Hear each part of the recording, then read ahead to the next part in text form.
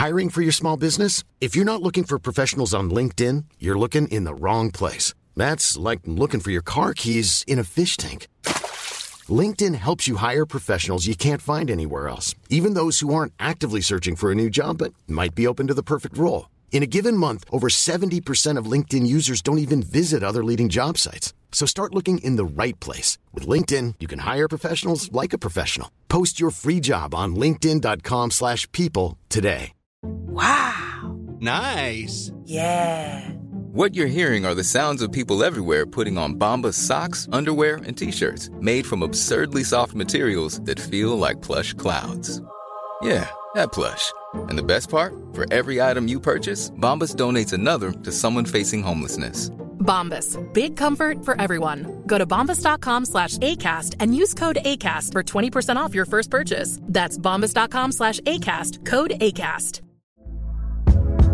Hey there, it's Michelle Norris. I'm host of a podcast called Your Mama's Kitchen. When I travel, I'm usually looking for a way to find a taste of home when I'm not at home. And one of the things I love to do when I am at home is entertain. And Airbnb allows me to do that. When I was in California recently, I rented a house that had a great kitchen. And when we were sitting around the table, we were all thinking, we're in someone else's house. Someone could be in all of our homes as well. If you have a home, but you're not always at home, you have an Airbnb. Your home might be worth more than you think. Find out how much at airbnb.com/host. Hello, chickens. This is the fabulous Adam Richard, and I have a theory.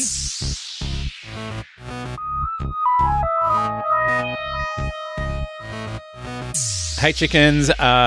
Still watching Peter Capaldi in The Magician's Apprentice from the Night series of the new series. Oh my God. Like, what would it be with, someone, I think it's The Guardian, gives, when they review the new episodes, they say, season 39 or whatever we're up to. I do not do that. Because it's too confusing. Because I would have to do some maths. And also, what do you count the Eighth Doctor, his one movie? Was that a season on its own? It just throws a spanner in the works. It's too, I can't deal with it. Anyway, ninth series of the new series. The Doctor is on the front of a tank with an amp and an electric guitar that he's playing. I don't know if that's the Doctor Who theme or not. Or maybe I'm hearing things. Maybe he was playing that Gary Glitter song that the that the Time Lords, the KLF, based their song on. Doctor Who. That was a bonkers song as well. So much fun. So, the Knight looks frustrated. He's got his axe and he's like, what is this meant to be? And the Doctor says, you wanted an axe fight. Oh, wow. That is a dad joke of the highest order. And he's like, in a few hundred years, that'll be hilarious. It's a slow burner. And I'm like, yeah, no, I don't think so. Then he gets the crowd cheering about... Because he's like, a musical instrument can't be an axe. And the Doctor's like, yeah, well, a daffodil's not a broadsword, and I managed to beat you with one of those last round. And everyone's like, ah. And then he's like, what's that for? And he goes, oh, this tank, I got this for my fish. It's a fish tank. The crowd is indifferent, obviously. And he's like, oh, this will be hilarious in a few hundred years. Look, I'm here in a few hundred years, and I beg to differ.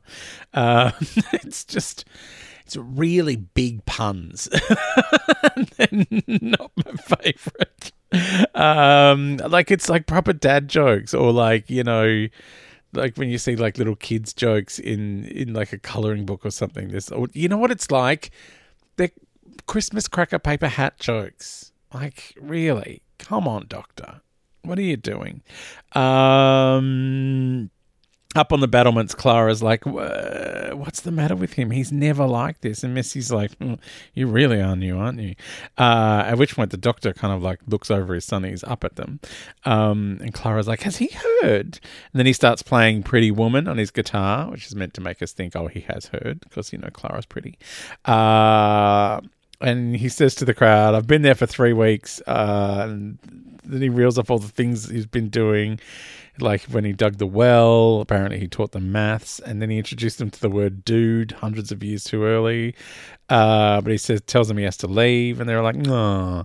But first he wants to introduce the crowd to a couple of his friends, and Clara comes out, and she's like, how did you see me in the crowd? And he's like, what crowd? And she's like, oh, you're doing charm now as well. She's like, well, which of us is dying? And then he hugs her, and she's like, you're doing hugging now? She's quite surprised, and he's like, yeah, hugging's a great way to hide your face. And she's like, this party, it isn't you. And he goes, well, I spent yesterday in a bow tie, the day before in a long scarf. Like, whatever. Then he starts playing guitar as Missy enters, and he gets the audience to hiss like they're at a pantomime. I kind of love that the audience setup is a bit like, I don't know if you've been to the Globe Theatre, which was, hundreds of years after. This is like the 12th century. Like the Globe Theatre would have been like 15th, 16th century, like Elizabethan times. Anyway, there was a touring Globe that went around the world that spent some time.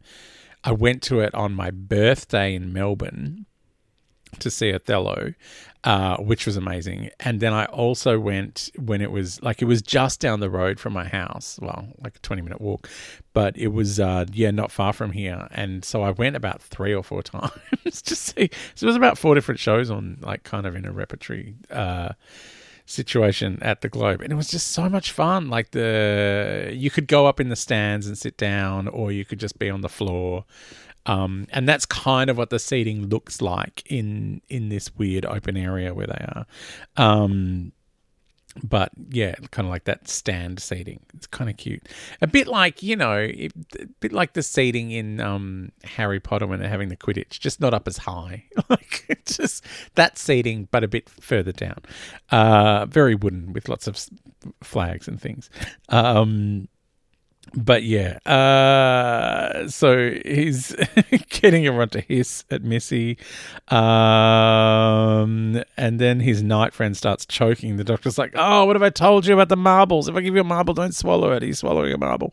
And then he pulls a snake out from around his throat. So he was choking on a snake, and the snake is like a stripy one that slithers on the ground and then goes under the hem of, it's Colony Surf, who's now just in the middle of the arena. He's turned up.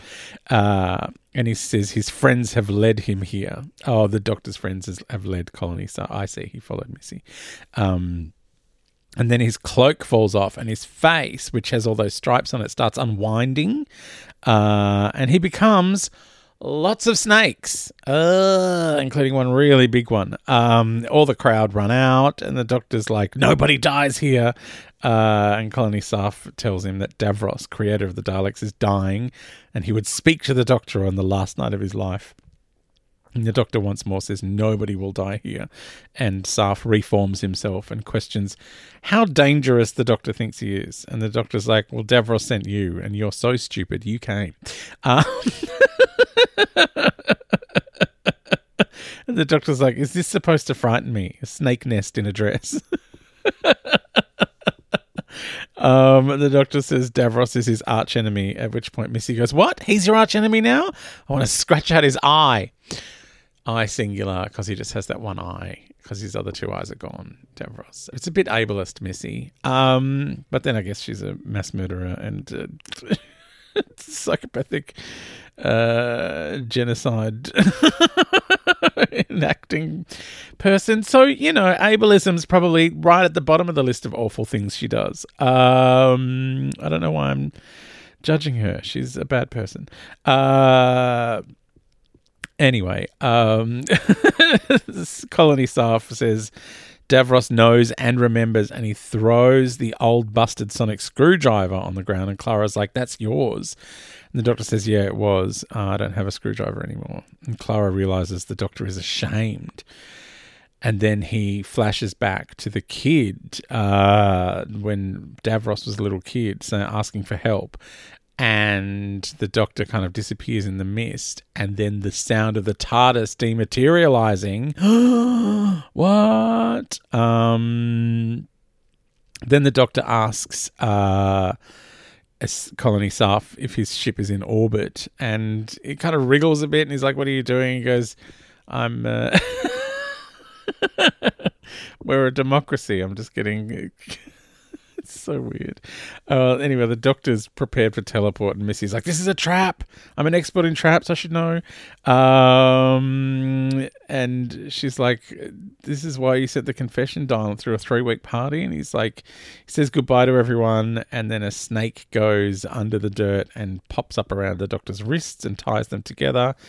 Clara and Missy demand to come with him. The doctor forbids it, but Saf teleports them all anyway. And then Nighty comes out and he's tipping things over in the doctor's room. He's pulling curtains and throwing desks over, and then he finds the TARDIS, and he turns around, and he has a Dalek eye sticking out of his head and says, "Inform High Command the TARDIS is located." And then Dalek starts shouting, "The TARDIS shall be procured." Oh, I love Daleks shouting. It's so much fun. On Colony Saf's ship, the Doctor explains the whole plot of Genesis of the Daleks, but just in a nutshell instead of the whole 6 episodes, because it's a lot. He manages to get through it in a sentence, and then says, "Davros made the Daleks, but who made Davros?" And I think the implication is that the Doctor made Davros, because the Doctor turned up in the middle of that giant war that had been going on for hundreds of years, which I thought was really well done at the start of the episode. Like all the old technology and new technology, like biplanes and lasers. Like that's kind of the way it's talked about in Genesis of the Daleks, that the war's been going on so long that they're starting to revert to, really traditional weapons, because they just don't have the ability to make new stuff anymore. But there's still a few leftover laser guns. But there's also landmines and all that kind of thing. But yeah, is this the implication that the Doctor has kind of created the Davros that exists now? Oh, I guess we'll find out in the next episode.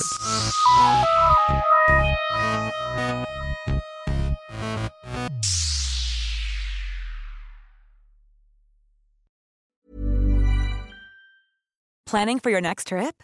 Elevate your travel style with Quince. Quince has all the jet-setting essentials you'll want for your next getaway, like European linen, premium luggage options, buttery soft Italian leather bags, and so much more. And is all priced at 50 to 80% less than similar brands. Plus, Quince only works with factories that use safe and ethical manufacturing practices. Pack your bags with high-quality essentials you'll be wearing for vacations to come with Quince. Go to quince.com/pack for free shipping and 365-day returns.